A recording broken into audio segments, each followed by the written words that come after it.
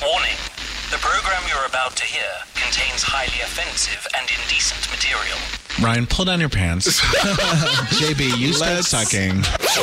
The host, a comedian of questionable talent, speaks incessantly on topics of a sexual and scatological nature. I will fuck you, but I will not eat you. I want that fucking dick down my throat while I'm dicking him down. I hope my mother's listening. Your ass became a rosebud? Yeah, that's because I got dick down real good. He asks questions of his celebrity guests that are highly inappropriate and rude. Which of you has a bigger penis? Oh, that's a good one. That's a fun, good one. Going down on the clitoris? Oh, yes. Oh, I like absolutely. where you're going with this. For some reason, the word strap-on just comes right out of my mouth, Bianca. Yeah, you said come and strap on at the same time. And he cannot stop talking about his buttocks. I think your butt is telling you, no mas, por favor. This is the Adam Sank Show. If it's in my hand, I'm gonna suck it. Powered by DNR Studios. And now... The one, the only, Adam Sank! Shalom, shalom. Welcome to the Adam Sank Show. We are not live, but this is a brand new episode if you're listening at 11 a.m. Eastern Time on Saturday, May 18th, 2019 at dnrstudios.com. Leave me your ratings and reviews on iTunes or wherever else you listen to this bullshit. Email me at adam@adamsank.com. Like the Facebook page, donate to my AIDS Walk page, and for God's sake, download my second and final comedy album entitled Adam Sank's last comedy album, available everywhere. Our guest today is Jill Salvino, the director of a fascinating new documentary called Between the Shades. Joining her will be actor Yuval David, who also appears in the documentary. We will be talking to them in just a little while. But first, we need to welcome back our co-host who was here 2 weeks ago when we did a live show. He couldn't stay away. He's been talking about his experience ever since. Please welcome back Sean Peter Drohan. Hi. Sean, doesn't it feel like we were just here talking to Frank DeCaro? Yeah, I mean, time just moves so quickly when I'm not with you. Exactly. What's happened in the last 2 weeks in your life, Sean? Well, I ate a chewy bar. I had a little bit more iced coffee, and I responded to several text messages. Well, that sounds like a lot. Yeah. Frankly, you must be exhausted. I mean, you know, to be young. Sean, we're going to be talking to Jill about her documentary, which is all about sort of how people label themselves or don't label themselves when it comes to sexuality and gender and sexual orientation. And I think I know the answer, but if someone says, like, Sean, what are you? How do you answer that question? I'm a lover. Not a fighter? No, not a fighter. No, I am gay, and I take that to mean several things. I am someone who identifies as a man and has sex with men. I am also, as I like to say, classically gay, which is to say that I know most of the tracks on the early Barbra Streisand albums. So I am both culturally and culturally gay with a capital G, and then also sexually gay, as it is used to mean homosexual. You're conversant with the canon, yes. as it were. Yes, classically. Yeah, I think that's how I would describe myself. You know, I used to think like, oh, I'll never be like as good as some queens when it comes to knowing all of the kitsch and the history and the trivia. But now that I'm older, I feel like I'm now one of these. You're the three-eyed raven. Yeah, I feel like, you know, like I'm the one teaching the young gays about the boys in the band. And well, I'm actually worse at Paris the contemporary is stuff because I don't watch RuPaul, so that's kind of. I know. What? Well, so that's like a whole thread that I miss, but like I know. But I've got my, I know all the Bette Davis movies. Can you do a Bette Davis? It's going to be a bumpy night. She's not British. I know she's not British, but she has a mid-Atlantic accent. It's going to be a bumpy night. My favorite night. That was pretty good. My favorite Bette Davis is from Whatever Happened to Baby Jane, when she calls the liquor store to order more liquor and finds out that Blanche, her sister, has cut off her orders. And she says, "Hello, Johnson's? Yeah, I want to order some liquor." "What do you mean?" She said, "I can't have any more." "Oh, my sister. Well, let me put her on." And then she kind of pauses, and then she gets back on the phone and does her sister's voice, but of course it's really Joan Crawford. And she says, "Hello. Yes, this is Blanche Hudson. What?" And it's just the most hilarious, campiest thing. My Bette Davis is not good either. No, but it's better than yours. I was. Oh, wow. Okay, I was going to compliment you, but we'll just move on. It see how it is. It's all about the eyes. You have to make the eyes. Yeah, if you could see it, guys. It's scary. Anyway, we're going to start this week because we're recording this so far in advance. We're going to have very little news this week. But Grindr came out with this article back in November of 2018, and I'm just getting to it now, where guys recount the funniest things that have happened to them during sex. Oh, God. And I thought I would share some of these because they're funny. One of them is called The Idiot Dog. And the guy says, I have a double closet in my bedroom. Oh, here's what it sounded like when they were having sex. One time while my husband and I were going at it, I looked over and saw that our dog had realized she could walk in one door and out of the other and still be in the bedroom. She did this no less than 10 times before I finally told my husband we needed to change positions and face away from the closet. It's hard to be sexy when your idiot dog has made the discovery of her lifetime. So basically the dog was performing a magic trick over and over again while the two guys... Now, my dog, who's here in the studio today for the first time, is very much interested in watching me have sex. And it doesn't really bother me, but it bothers the partners that I'm with a lot. That scans. They don't like it. Also, she tends to jump on the bed as soon as we finish. Mm-hmm. But at least she waits. Yeah. Which I think is polite. The next story is called The Dutch Oven. This one I do not like. When I was just about to climax, I blurted out, "Oh, hold on a second," and ripped a huge fart. We were half covered by the duvet. And so I kind of Dutch ovened both of us before I came. We couldn't stop laughing after that. I don't think I would laugh. No, I mean, I guess maybe if it was like someone that I was intimate with. Like your boyfriend. Yeah. Maybe that could be funny. But if it were not, then I would just, I don't find any kind of farting, except for that sound effect, of course. I'm not into fart jokes. I think that's a very straight guy thing. Oh, sure. So if I were to fart during sex, which, let's face it, we've all been there if we're bottoms. Sometimes air just rushes out. Yeah. I'm mortified, and the last thing I want to do is talk about it. But that's not really a fart. Well, that's the air around us. It's air. That's smelly air coming out of your ass is a fart, regardless. No, but my point is that I don't think it's smelly. It's just regular air. I think in some cases it's smelly, and in some cases it's not. We're just going to have to agree to disagree here, Adam. I mean, all right, I'm not going to get into it. The next story is called The Pokemon. The Pokemon. My boyfriend started saying Pikachu. In a Pikachu... Wait, can you do a Pikachu voice? I don't know what he sounds like. Pika. He started saying Pikachu in a Pikachu voice seductively in my ear out of nowhere one time. I had to stop and laugh. That's really cute. It's cute. It is. It's super cute. Let someone do Pokemon noises in my ears. I'm going to toss them off me and giggle. See, I had to... When I bring humor into sex, I have to really have known the person a long time. Yeah. If it's a stranger, there's nothing funny happening. Yeah. Like if some stranger were like, Pikachu. Yeah, then you're like, I'm going to die Get the fuck out. Yeah.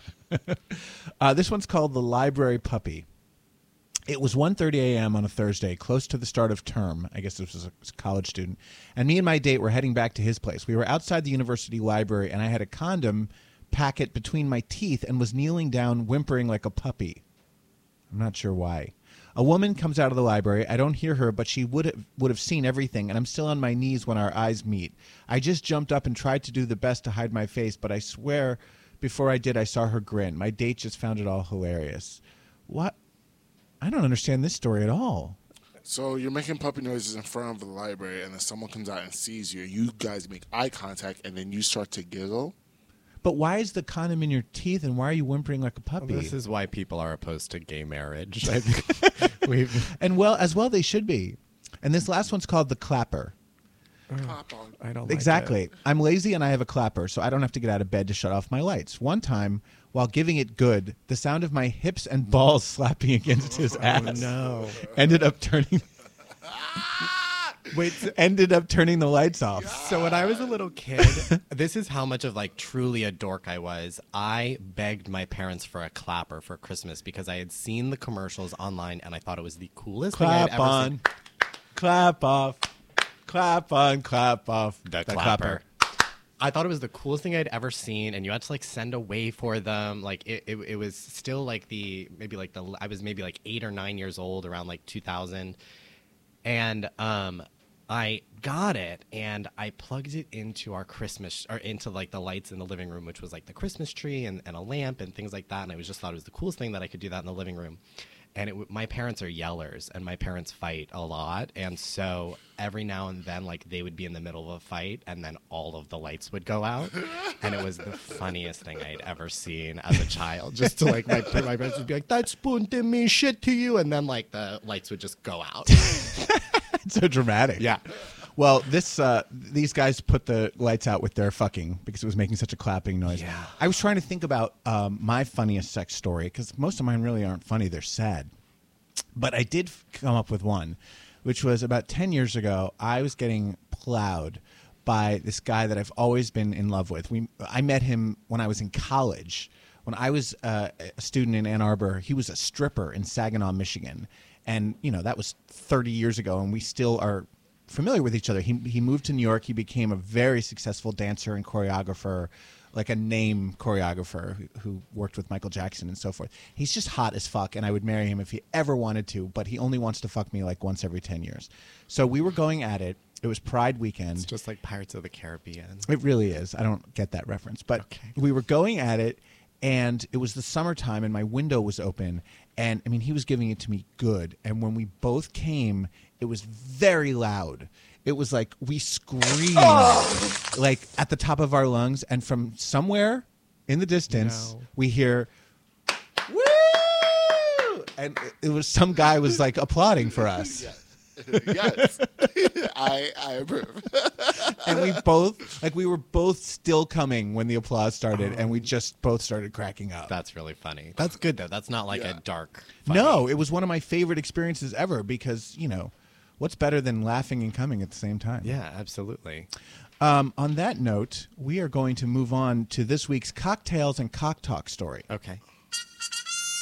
And now, time for another stupid story from Cocktails and CockTalk.com. Do you know this website? No. Cocktails and Cock Talk. It's where I get most of my news. They frequently just make things up, which is why I love them. But this week, their story is dick dysmorphia is totally a thing. Mm-hmm. This is about guys who feel like their dick isn't big enough, like they don't measure up. But in fact, it's fine. They're average or bigger than average, but they have dick dysmorphia or dicksmorphia, if you will. I guess you won't. Okay. This is from a real study published in the Journal of Sex and Marital Therapy. They asked over 6,200 people between 18 and 40, I assume men, about their private parts, sex lives, and what they call genital self-image. I have a poor genital self-image. What they found was that those who were less confident about their dangly bits were, that's their words, were also more likely to suffer from performance anxiety. Quote, satisfaction with penis length and or circumference is often related to a man's self-confidence and feelings of masculinity. However, many men hold misconceptions about the average penis length and often misjudge their own penis length to be shorter than average. I mean, this is because we all watch porn. Yeah, I think that the other thing about it, too, is that so this is actually just a theory that I apply in my own life. I assume that when I look in the mirror that I am probably 15% more attractive than what I see. So I kind of account for that ugly filter that I've put over myself through like years of shame. Not just your trauma. dick, but everything. Yeah. I just assume package. that I'm kind of probably 15% better looking than I think I am and try and apply that in the calculus of human interaction. And then I'm also aware that most people are not aware of how. I actually recently, someone that I find incredibly attractive asked him how attractive he thinks he is, and he was like, oh, average, and he's like, well above average. And I think that is just something that generally applies for people, but as it applies to penises is really interesting because there's this biochemical element wherein anxiety doesn't just make you act in a different way. It actually has a chemical impact that is going to quantifiably decrease performance. You're deep, Sean. Oh, thank you. You really are a deep thinker. I agree with you, and I also think that there's such this overemphasis in our society anyway on masculinity and who knows what that even means anymore, but that we're supposed to be strong and powerful and virile, and part of that is supposed to mean having a huge dick. And the fallacy of that, if I may use the word fallacy, Yes, please do. Is that most guys don't have huge dicks. Yeah. If they did, they wouldn't be considered huge. They'd be considered average. Yeah. Having a huge dick is like you're an oddity. And sometimes not great. That's right. That's right. When someone on Facebook was saying that most of his friends with truly large dicks aren't thrilled with it because they can't get a good blowjob and they're constantly the subject of gossip, which I got to say, if people were gossiping about my huge dick, I don't think I'd be too upset. But who knows? I'm really confuddled because I deal with big dicks all the time, and they are never not satisfied. Who is not satisfied? These big dick people. I mean, you're talented, JB, but I think there are people who cannot handle the guys that you take on. Thank you. That's JB's last boyfriend when we interviewed him. So, wow, this just keeps going. That's a long day.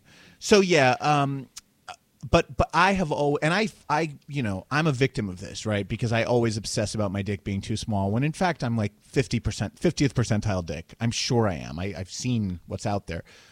And I have this belief, mistaken I'm sure, that if I were big, truly big, that I would be more confident, that I would walk, I would strut, I would have more confidence in all aspects of my life. Well, I think that's a myth because, again, I've had sex with a lot of big dick niggas, and that big dick nigga talk is... Oh, we're going to the N-word. Yeah, I'm sorry, because that's never happened before on this That's show. just the phrase I heard of it is big dick nigga talk, so I'm sorry. Mm-hmm. So even people with small penis, it's just the confidence and the aura that you have. If you're comfortable with your body, you're just going to have that big dick talk with you. Well, that's what the Cocktails and Cock Talk article said. The writer said, I don't care how big someone's dick is, as long as they act like they've got a 10-incher. As long as they approach me with that level of confidence and sexual cockiness, that's what matters. I think that we can all agree that the only purpose of having sex is to be validated by someone, and someone with any penis size can validate me, and that's what I'm looking for. So my number is 407. I'm going to put a pin in that because I don't believe if you have big dick nigga talk and you come to me with big dick nigga talk and you don't have big dick, we have an issue. Because you're not going to yell at me and tell me I'm going to clean up your house and you have a 5-inch penis. This is not how this works. Wow. Well, that was an interesting conversation. See, this is why I love Cocktails and Cock Talk. The stories are stupid, but they inspire really good conversations. This is a news story. All of our news stories are dated as fuck because we're recording this so many weeks in advance. But this was a story that I wanted to cover.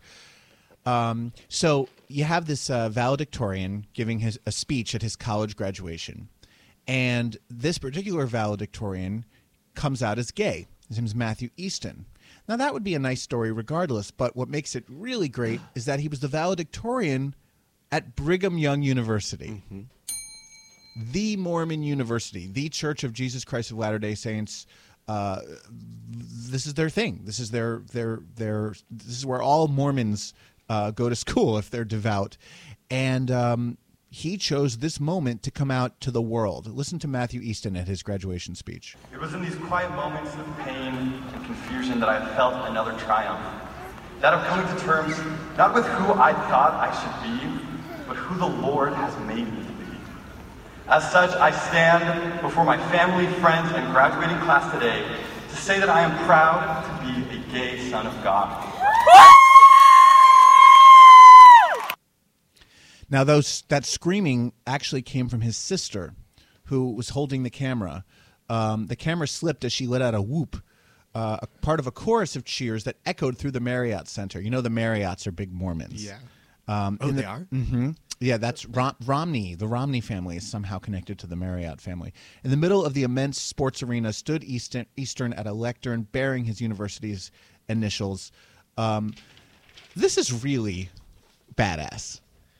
Yeah, I'm just dealing with the fact that he's going to have a boyfriend in like 8 minutes. He's Mormon. He's 22. 24. 20. That's worse. Yeah. And, as soon as someone comes out, they immediately get a boyfriend. It's part of the welcome package. Well, no, it's not.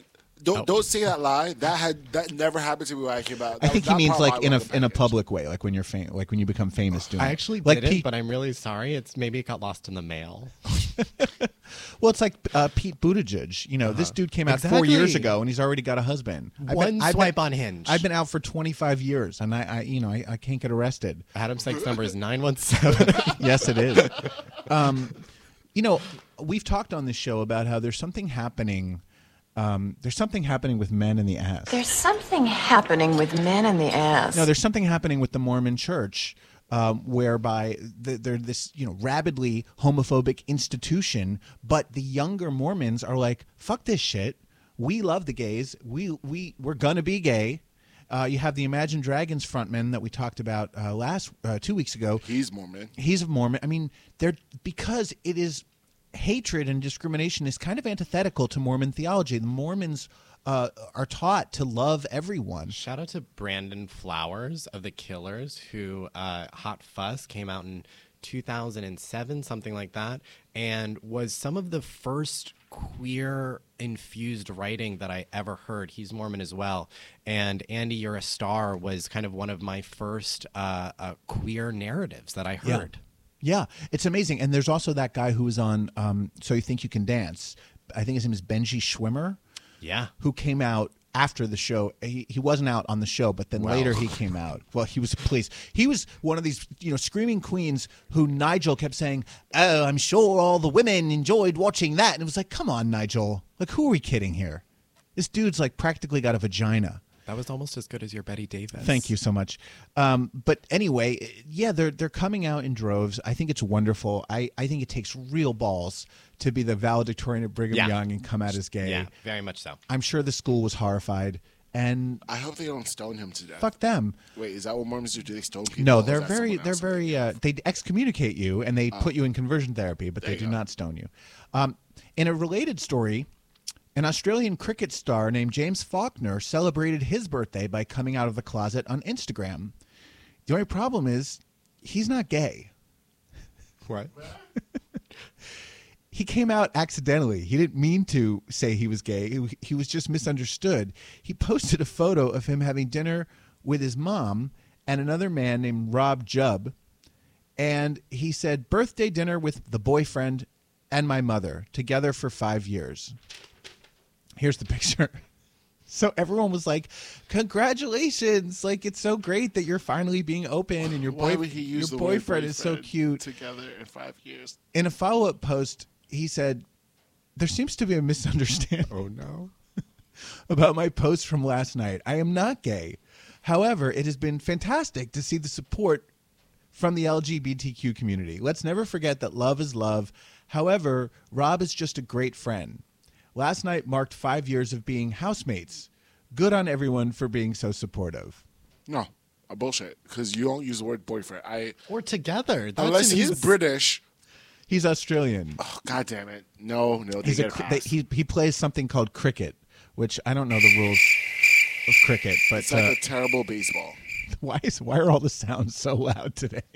But yeah, so but good for him that he wasn't like angry or homophobic about it. He was like, "This is great, thanks for all the love and support, but I'm not gay." Oh my God, someone else accidentally came out just like that. The movie star, he was in Kingsman, the main actor. I forgot. What's Kingsman? The spy movie. You always do this, JB. I got it. Hold on. I'm looking for the man. Dude. Who you saying, Jill? Liam Neeson?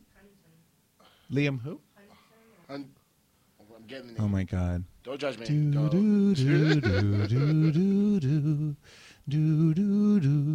Here's what's happening to my show right now. All right, we're going to move on. Yeah.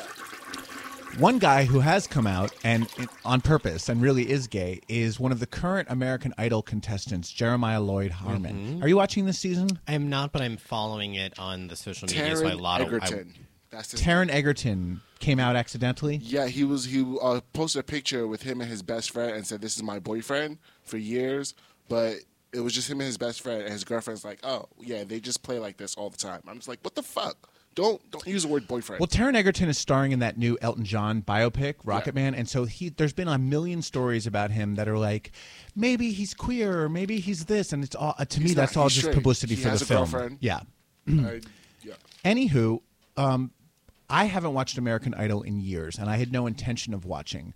But this guy, Jeremiah Lloyd Harmon, is not only openly gay, he's also like amazing. Yeah, freakishly talented. He's an amazing artist. And he has this great backstory, which is that his father is this right-wing, homophobic, Bible-thumping preacher, and his parents completely rejected him. He actually worked as a church janitor before coming on the show. His parents basically disowned him. When they were in Hawaii for one of the final rounds of casting on the show, everyone else's families were there, and he didn't have anyone. And so then he made it to the top 10. I think now he's in the top 6. He just keeps wowing the judges. And on the last live episode that I saw, his parents were in the audience.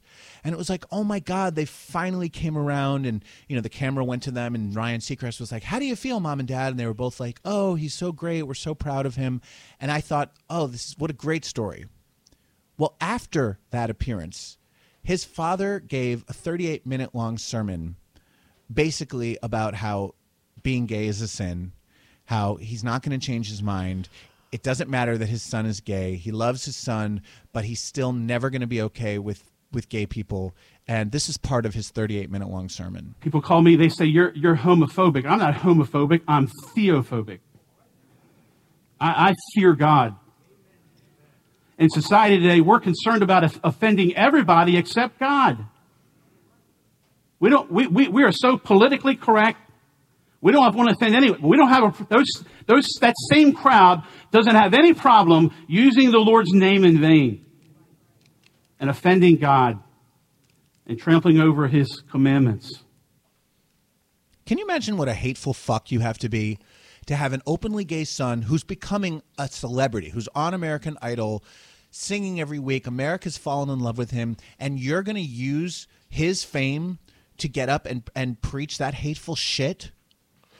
Bigotry and hateful shit. Because when he said fear of God, he should be fear of God for what he's saying right there, because God preaches love. And what you're preaching is not love, sir. It is straight hate. Well, and he went into that in detail. He says, everyone keeps sending me letters and emails that Jesus is about love. He's like, and you're right, but they're forgetting the other part of God. He's like, God is love. God's love is everywhere, but so is God's wrath. Yeah, and we have forgotten about God's wrath. Was a wild invention. Theophobic. I'm also afraid of Theo. I'm glad that he's this guy that lives on my block that always gives me shit. I'm always glad when someone correctly combines Greek prefixes and suffixes, doesn't mix the Latin and the Greek. That really upsets me when that happens. But other than that, it was a fairly... You're saying is Theo... Like deophobic would have been like just morphologically ridiculous. I love you, Sean. And also he has one of those horrible Philly accents where he says, I'm not homophobic. I'm not homophobic. I hate that. I hate that accent. Sorry to anyone in Philly. That's my least favorite accent. When your statement says, I'm not homophobic, if that started saying you're already homophobic. Thank you. It's like saying I'm not racist. Yeah, I'm not racist, but I hate black people. That's pretty much racism in general. Yeah, of course. Well, this guy, Jeremiah Lloyd Harmon, continues to rise.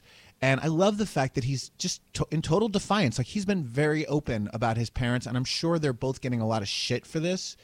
And rather than, maybe learning something and being softened by watching your son shine in this way, you're even harder and more hateful. And it's just so gross. So I applaud Jeremiah Lloyd Harmon. I hope his father dies. No, I don't mean that, but I hope... We'll vote for Jeremiah. I hope he goes away. Bring Katy Perry out of the shadows. Oh my God, Katy Perry is so fucking unwatchable on that show. It's so She's such a raging narcissist, and she makes every moment about her. I know, but I just want another Teenage Dream album. Oh boy, is she a pain in the ass. But anyway, I asked JB to isolate a little bit of Jeremiah.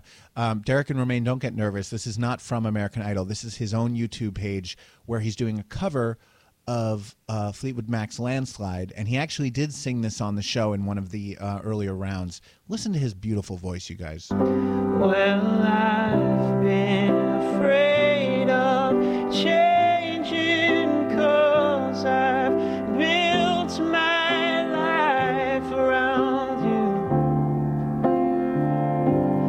but time makes you bolder, even children get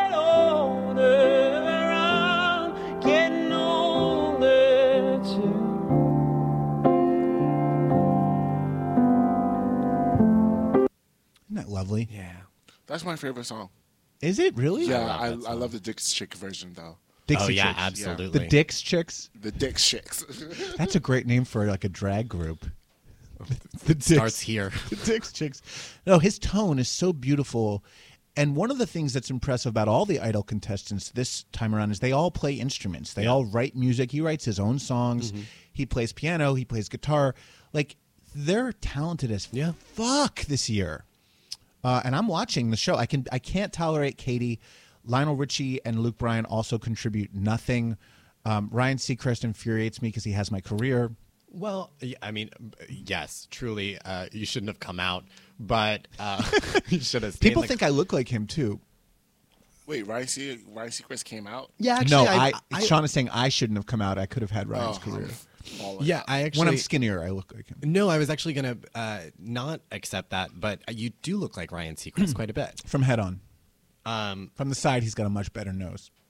American Idol to Paula Abdul. Did you see her perform at the Billboard Music Awards? No, but I heard about it. Specifically when she threw the fedora at Julianne Hough, her neck, and Julianne Hough had to like be in like a neck brace afterward because Paula Abdul like karate chopped her with a fedora that she like threw into the audience during the performance. It was like a really clutch moment. And she was good, right? Yeah, no, she was great.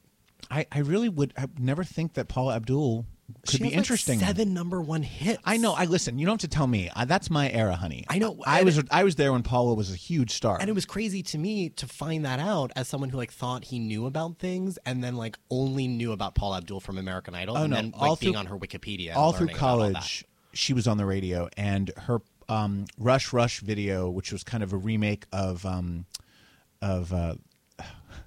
feel like JB right now. The James Dean movie, Rebel Without a Cause. There's like a James Dean character, and she's sort of the Natalie Wood character. It's a beautiful video. You should watch Rush. Anyway, JB, I don't know why our guest walked out. If you could just corral them, I'm going to do this quick story about. This has been. I've been holding on to this story, Sean, since February 17th, 2018. I'm ready. That's how long it's been in my folder. It's the stupidest story, but I just want to do it. 2 sets of identical twins got married. To each other? Yes. The 2 boys married 2 girls. Oh, okay. Or 2 men married 2 women, excuse me. Brittany and Brianna, I hate when they name twins like that. Brittany and Brianna Dean met Josh and Jeremy Salyers in August of 2017 at the Twin Days Festival in Twinsburg, Ohio. Have you heard about this? I have, actually. They have the largest gathering of twins in the world. The 31-year-old Dean twins have been trekking to this festival since 2011. What were they looking for? See, I don't know what they get there other than like publicity. I did print out some pictures. The women are dressed for some reason like St. Pauli girls. They're all good looking though. Well, it's interesting. 1 woman and 1 man are really hot, and then the other identical twin is less so. I'm not wearing my glasses. So Look at the 2 boys, JB. One of them is like ridiculously hot, and the other one's like, he's all right. Don't you think? Anyway, they married each other. No, I'm gonna the right one. What do you? I like the one in the flannel. Here. I'm gonna say all 4 are hot. Yeah, they're all attractive. They are really hot. But I always am fascinated whenever anyone marries an identical twin because I feel like isn't that incest? Well, it's not incest. But if my boyfriend had an identical twin, I would be just as interested in fucking him as I would fucking my boyfriend. Like, it's just another one of my boyfriends. Well, for some people, sex involves love. And so... What? I've never heard of that. What are you talking about? So, there might be some qualitative differences there. But don't you think they ever swap? No, I don't think that. Okay, as someone who has 2 twin little sisters, have you ever met a straight twins? Are very different once you get to know them. And if you can't tell your twin apart, then that's an issue. People say that, but when I was in high school, we had these twins, Tommy and Jimmy Morrison. To this day, I couldn't tell you one from the other. Anyway, I just wanted to do that story. Let's do a quick Gay Pride roundup, and then we'll talk to our guests. This week, it is Belgian Pride in Brussels, Springfield Pride in Springfield, Illinois, New Hope Lambertville Pride in New Hope, Pennsylvania. It's Long Beach Lesbian and Gay Pride in Long Beach, California. And May 24th through 28th is DC Black Pride in Washington, D.C. We wish everyone a happy, healthy Pride, and we'd still love a sponsor for that segment. Okay. Our guests today are the director and one of the stars of a brand new documentary that's gotten tremendous buzz. It's called Between the Shades, and it's an exploration of human sexuality and asks questions about which labels you identify with, if you identify with any label. Here's a clip from the film which starts with the great Kathy Najimy. Group of friends. You know, I think she has as many gay, lesbian, trans friends as she does straight friends. And I don't even think many of her generation identify as straight. I don't really love labels all that much. I just love people. I'm more of just a people person. I happen to love women. That's who I am. Well, I love a woman. I don't love multiple women. I love multiple women, but in a different... I love her. Okay, let's start over. I love those two. Please give a warm-ass welcome to Jill Salvino and Yuval David. Thank you. Come on, audience. Where's the studio audience? There we go. Love the applause. Welcome to you both. Yuval, put your face right in that microphone. Yeah, there I've you heard go. that before. Mm-hmm. Get it in your face. Yeah. Congratulations on the film. Thank you. It's such a timely discussion to be having. What made you want to make this documentary? Literally, I was talking about a gay friend of mine, and I said to another friend, he's not gay like Pete, he's gay like Michael. And they instantly knew what I meant. And we started talking about how many different degrees of gay there are, how many shades. You know, we used to think of people as all one type, stereotypically, which is horrible. And then we just sort of opened that door and said, well, if we have this kind of person, we have to have this kind of person, and this, and this, and this. And it just grew and grew and grew.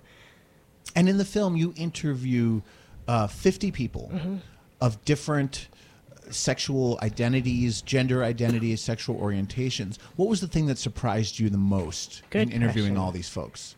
I think trans people. I in my mind, I had a certain set of paradigms, and I thought people were looking for something sexually in somebody, and that there's no one rule book for who somebody wants to love, no matter what gender they become or they are born. In other words, you assumed that a trans woman would want to be with a man and a trans man would want to be with a woman? I think so. Yeah. And then I realized as I was in edit, I kept playing it back going, oh, wait, that's not what he said, and that's not what she wants. So that was surprising to me. But the one thing that was not surprising was the premise I had going into it was that at the end of the day, no matter how different we are, everybody has one thing in common, and that's just that they want to be loved and not judged. Sure. And I think the thing to always keep in mind, and I wish I knew the person who first said this, but you know, your sexual orientation is who you go to bed with. Your sexual identity, your gender identity is who you go to bed as. Mm-hmm. And there's a lot of confusion about that, I think. And there are a lot of people in the film that don't identify as anything or are non-conforming. There were allies. There were like Kathy Najimy, whose sister, I believe, is gay. You know, there were parents of kids that came out 50 years ago and parents of kids who came out like last week. So that was really interesting to look at the parallels and look at what the differences. Now, Yuval, you're a familiar face. Anyone who's watched Madam Secretary has seen you as with the Russian character, right? Yes, I don't tend to play Americans very much. I think it's because of my name, Yuval David. Oh, is it pronounced David?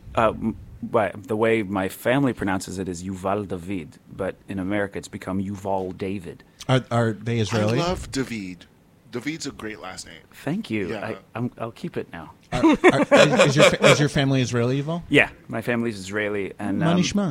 אתה מדבר עברית? I've been watching Shtisel on Netflix. So Well, if you're watching Shtisel, I might have to start talking like this, but no, not a lot of people in my family talk like this. I've been refreshing because I went to Hebrew school a million years ago. And do you remember anything? Well, it's coming back. I mean, I've learned more from the show than I ever did from those horrible Hebrew school teachers I had. Wow. We only really studied the prayers and a little bit of classroom. Like bar mitzvah prep. Yes. Yeah. But now I know expressions like loidot. You know, I know they say that all the time on the show, and manishma, mashlomcha.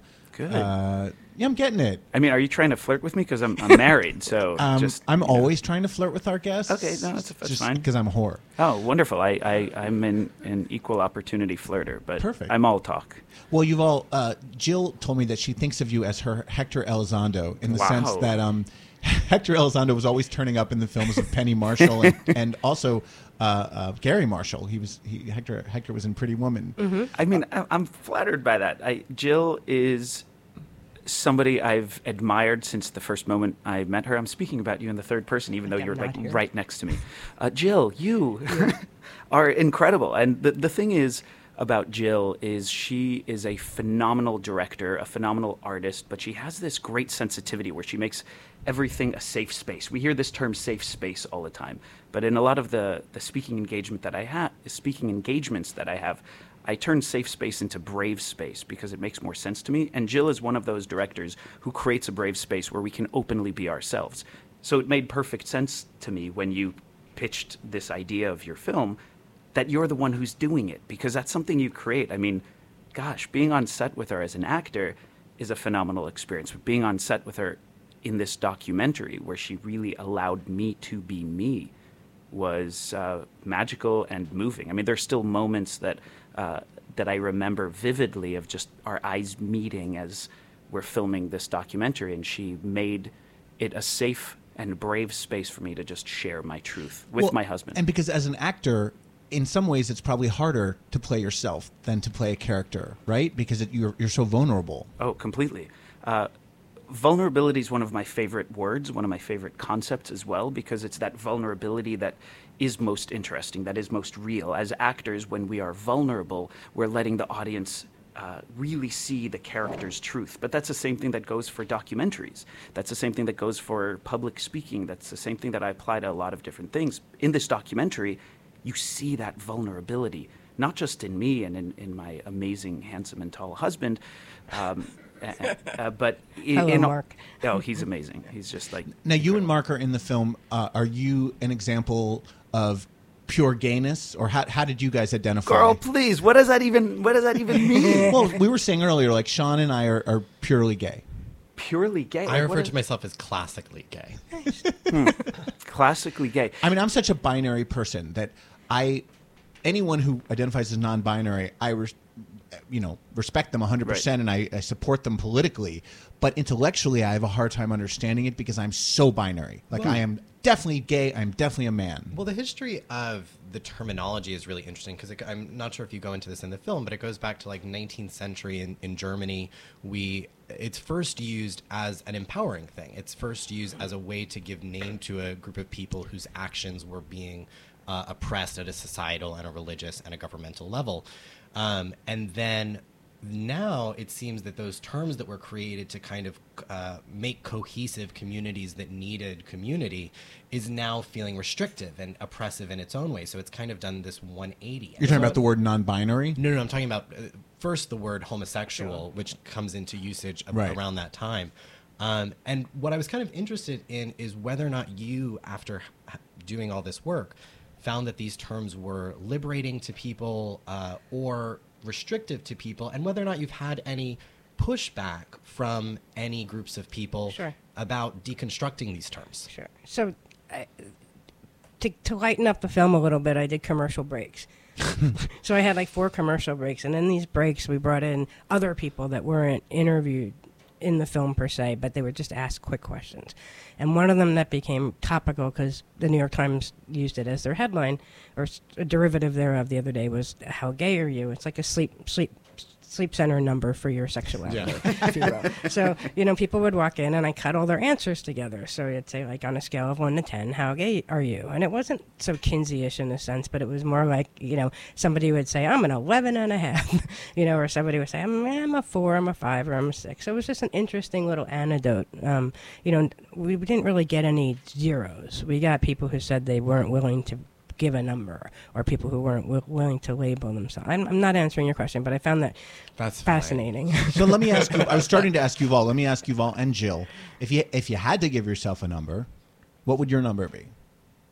Wow. That's I actually find that a difficult question.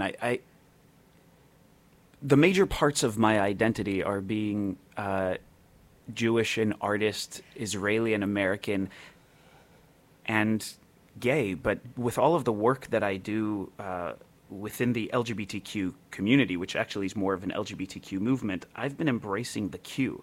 I feel a lot more queer these days, even though I'm married to a man. And I'm married to a woman. Yeah, I really enjoy the queer. To be honest, I kind of miss the day when all of us were just gay. Like, all of my lesbian friends who I've had for a long time used to just say, oh, I'm a gay woman, because it was a lot simpler. But what we've learned is that we actually need to allow people to define themselves, going back to your question of what it means to be gay, bi, trans, what level of gay you are. That's a really complicated and long answer to your question. So from the number of 1 to 10, I don't know, 8, 7, it changes day by day. With 10 being super gay. like super gay. Like Sean. Like Sean. No, I don't know if you're super so gay. What are is you super saying gay? then, Yuval, that there's a scenario in which you could be with a woman? 100%. Romantically, Yeah, sexually? Absolutely. I'm very much attracted to women, and I'm very much connect to strong feminine energy. I mean, going back to complimenting Jill as a director, some of the best directors in my life, some of my best mentors and instructors and coaches and people I idolize are women. So there's something... But do you want to fuck them? Not all of them, but some of them. I mean, because I think gay men, part of being a gay man, this is sort of what you were saying earlier, Sean, is about like worshiping divas. But there's a difference between like worshiping a diva and wanting to actually date within one. the gay culture. I think those are important distinctions Agreed. to make. I mean, and it's all spectrumy again, right? Yes. Spectrumy. What's your number, Jill? If you have to give yourself one. I don't know if I really could. I'm in love with my wife, and I've been with men, and I'm married to a woman, and I'll be with her forever. So does that make me 10? I don't know. Well, like Jill and I, as friends, have had conversations where like, oh my God, she is so hot, or he is so hot. And we can still talk about how sexy from a pure sexual place somebody is. So I don't think I like that question. And in the film, a lot of people are like, well, I won't, some people say they came to it very late in life so that they're not used to identifying as one or the other. Like and I my think that's husband the came case. out late. Right. Like He really came out when he late. was 40. So I have a woman in the film who said she was so happy because she came out. She said she was so happy her son came out at 21 instead of waiting till 46 like she did. Wow. Wow. She was married and had, 2 kids or 3 kids, and then one of them came out, and the father was very upset about it. And she said, you better learn to get used to it, See, what I get from you guys and from watching, I watched about 10 minutes that you sent me of the film, which was fascinating. You only watched 10 minutes? I only That's all sent I him was 10 getting. minutes. Why'd you only send him 10? It's such an amazing film. Do you know how many times I've watched it? And not only because I'm in it. You send me a movie, I will watch the whole thing. It wasn't because I didn't want to. But the thing I got from a lot of people in the film is like, why do I have to label myself? Right. I don't like labels. I am me. And once again, I get that. I guess the devil's advocate in me says, as human beings, don't we put everything into categories? Isn't that how we make sense of the world? Like, this is an apple and this is an orange. And why does that matter? Well, it doesn't really, except that I like apples and I don't like oranges. So I do need to know the difference between one and the other. I think you just happened to get those 10 minutes, but if you broke down the film, like a lot of the stories are about, many of them are about people's coming out stories. And what it was, one guy who's an identical twin, and his brother's straight, and he's gay. I love that. Isn't that fascinating? And one's a lefty and one's a righty, I bet. I don't know. But he that said happens a lot, too. His father threw him out of the house. He said his biggest bully at the time was his identical brother, who probably saw so much of himself, and it scared him. Yeah. And his dad said, you can take what you can carry, and you can either stop and don't do that anymore and stay here, or you can take whatever you can carry. And he took his broken laundry basket and his Les Miserables CD, and all the clothes he could take, and he left the house, and he never went back. Wow, and he's never spoken to his twin since then? They repaired their relationship. Wow. But so I guess back to my question, are we headed toward a genderless No, we're sexual not. orientationless Not at world? all. Is that where we're going? Where are we going? No, I that goes back to, again, this being about the LGBTQ movement. Because at least in New York, where all of us live or whatever. Well, Sean lives in China for part of the year. And Jill has escaped to the beach as much as she can. But there used to be a time that if 2 men as a couple were holding hands and walking down the street would cross another couple or a lesbian couple or whatever, even 2 gay guys, 2 lesbian guys would cross each other in the street, we would make eye contact. We had that little connection. We're like, oh, like, I get you, girl. I know who you are. Like, I see you, and give that acknowledgement. Without the bandana in the pocket. Without the bandana in the pocket. Now, I mean, there are so many times I'll walk down the street holding my husband's hand, and there'll be another gay couple or a lesbian couple or a trans couple or whatever it might be, and we don't even need to do that anymore, at least in New York City. Now, in other cities in the United States where I've gone for filming or speaking engagements or just travel, I notice that I still stand out, that I still seem strange or different because I am part of this LGBTQ movement. And that's one of the things that Jill's film does, is it kind of normalizes what it means to be part of this community, this movement, whether we try to identify ourselves with a letter or not, to just say, hey, you know what, going back to your question, maybe we don't need to use a letter or a name to identify our gender and sexuality. Well, but that's exactly what Adam was saying, was that, towards this idea of a genderless world, and this idea that, this conversation happens with gender, it happens with sexuality, it happens with everything in terms of a postmodern look at language, as language deconstructs, as words take more meanings, they end up having no meanings, and this is kind of, in some ways, even the breakdown of liberal versus conservative, like whether or not, X is X. That's Ayn Rand. And so what's interesting to hear you say that is that I kind of just lost my as soon as I brought in. But what I was thinking is that if someone takes power from an identity, if someone, and maybe power that they need or power that they don't have, or maybe power that they lost coming from Orlando, Florida, in my case, or in any other place like that, I think there's something almost dangerous about this idea of these labels breaking down, even as we understand that they limit us. I agree. And somebody in the film said, she said, I'm a gold star lesbian. And, and she said, if you're going to use my label against me, I will proudly use it for myself. I love that quote. So I think there's all sides of the fence, and I know we need to wrap up, but like the younger generation. We still have 9 minutes. Oh, do we? Okay. Yep. The younger generation, like most of the people I spoke with, or people I've toured the film, and I was in 21 different film festivals in the U.S. and Canada, and I got to hear the reaction and hear the questions wherever I was, and a lot of the young people really don't identify. They don't have to say that they're gay or not gay, and they don't even think of people. They think of people in terms of whatever until somebody announces what they are. And I think maybe that's just a healthier place to live. I think you've hit it on the head. I think it's a generational difference because, I'm 48.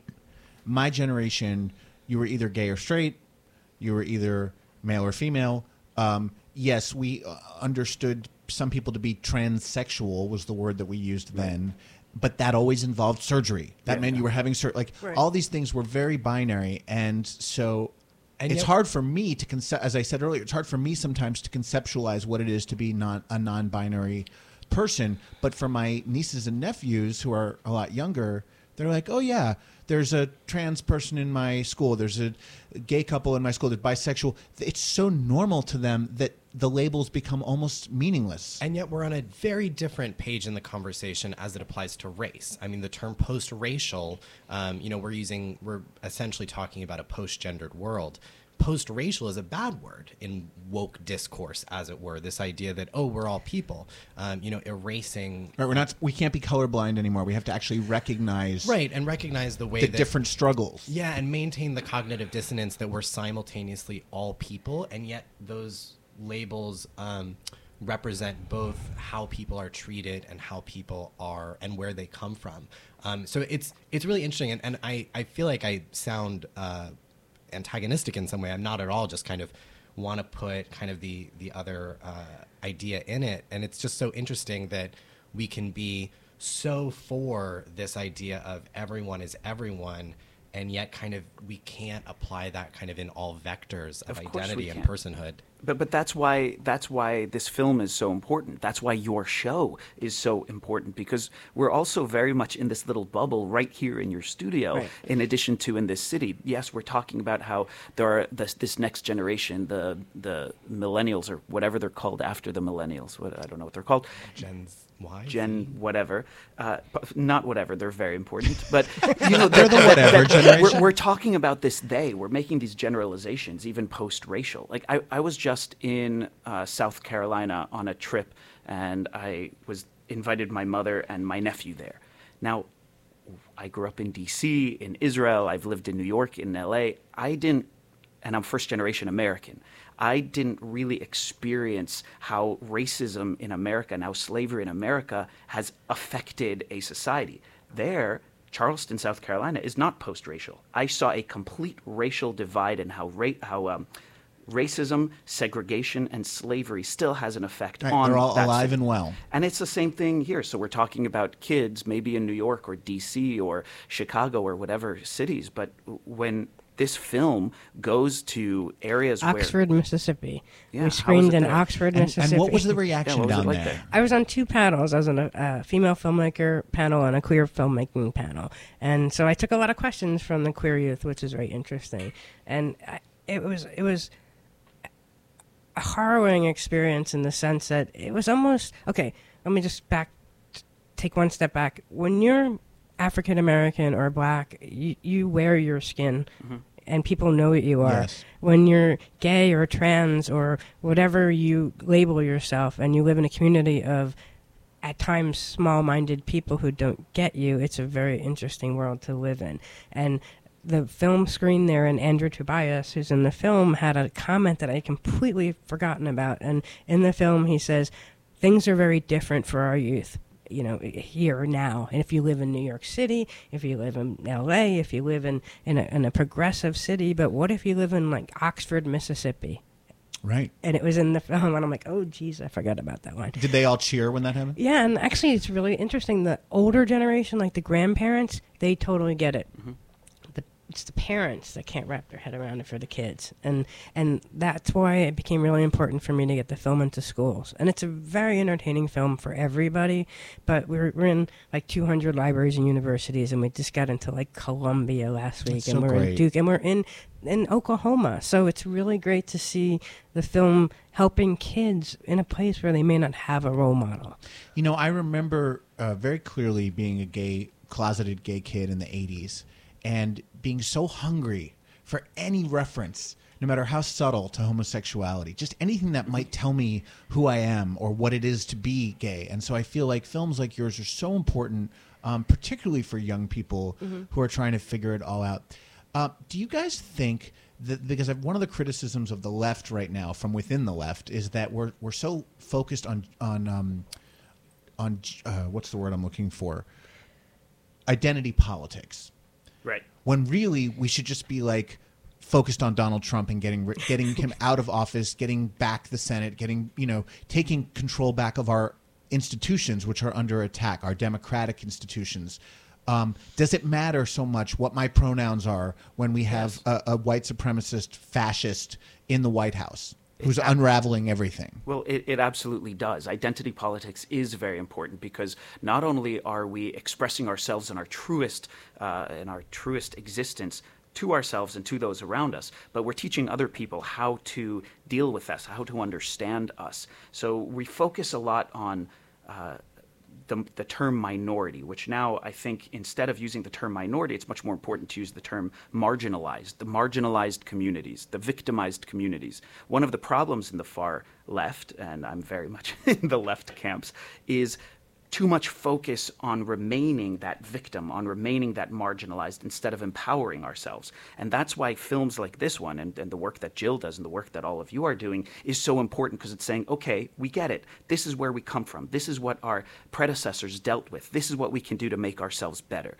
And that's why everything that this film is expressing is so important, because it's saying, recognize who you are, call yourself what you want, tell people how they should understand you, let them understand you how they see you, and now let's make this world a better place because of it. That's one of the things I get a lot about the film. People say if they didn't know a trans person, or if they'd never... Imagine, there are people that don't know gay people. Shocking. Sure. But they walk out of the film and they go, wow. Or they don't know that they know. They know that, exactly. Right. Well said. And you have intersex individual in the film. Fascinating. So fascinating, because I think people, as she says in the movie, she's like, people thought that I was trans. They thought that I had had a sex change. They didn't even know what it was to be intersex. And she said people come up and ask her questions, and she said, why don't you get to know me first? Right. Jill and Yuval, how can people see Between the Shades? It's on iTunes. It's on Google. It's on Fandango Go. You can visit. It's available through Passion River Films, so you can go to their page and find it anyway. And if you're a teacher or an educator, you can get a license through them. I look forward to seeing the whole thing. Congratulations, and thank you to you both. How can people follow you online? JillSalvino.com, and the film is BetweenTheShades.com. YuvalDavid.com. And YuvalDavid.com and Yuval David just about everywhere across social media. Thank you so much, Sean Peter Drohan. How can people follow you? At 50 pics of Drohan Gay on Instagram. Wonderful. You will be back with us next week for our Best of Ass Memorial Day special. Have a great week, bitches.